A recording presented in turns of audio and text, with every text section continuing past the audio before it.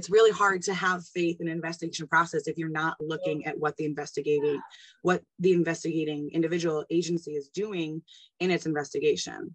Recently, Michigan State University's administration has been questioned by the community of sexual abuse survivors in the East Lansing area, all starting back with Larry Nassar and now evolving into the recent controversy of Sanjay Gupta, the dean of Broad College of Business.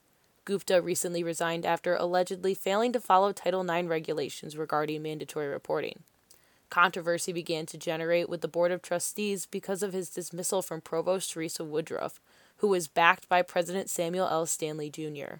Now, the board has hired a law firm to closer investigate Gupta's dismissal. More confusion arose when the Detroit Free Press published a report claiming the Board of Trustees had given President Stanley the choice to resign with the threat of termination after Gupta stepped down.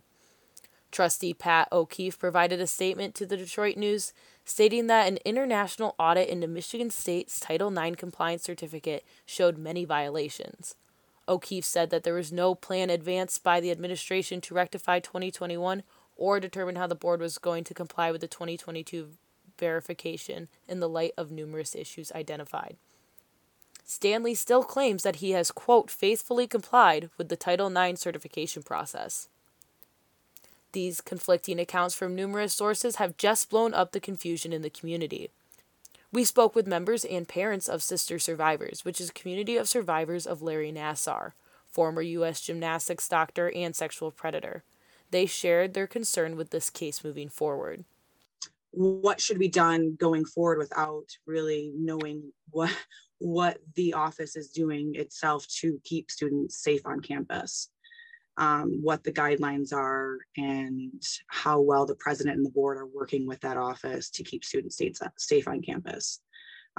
There's been no release of how the office is currently functioning. I know that there has been the internal investigation that showed some I guess for lack of a better word, showed some issues, if I can say, that I think would be an easy way of putting it, issues with the office itself. So really, it's hard to have a position right now on what is going on at Michigan State and the board and the president and the office itself. For more information, check out impact89fm.org under the news section for the full article. Reporting for WDBM, I'm Callie Neese.